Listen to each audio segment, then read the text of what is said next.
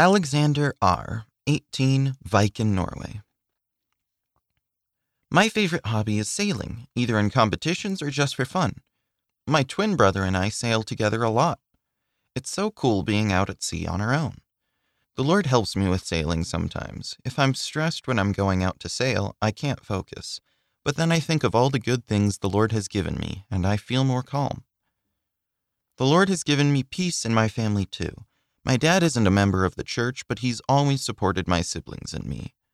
We're like missionaries to our dad because we show a good example.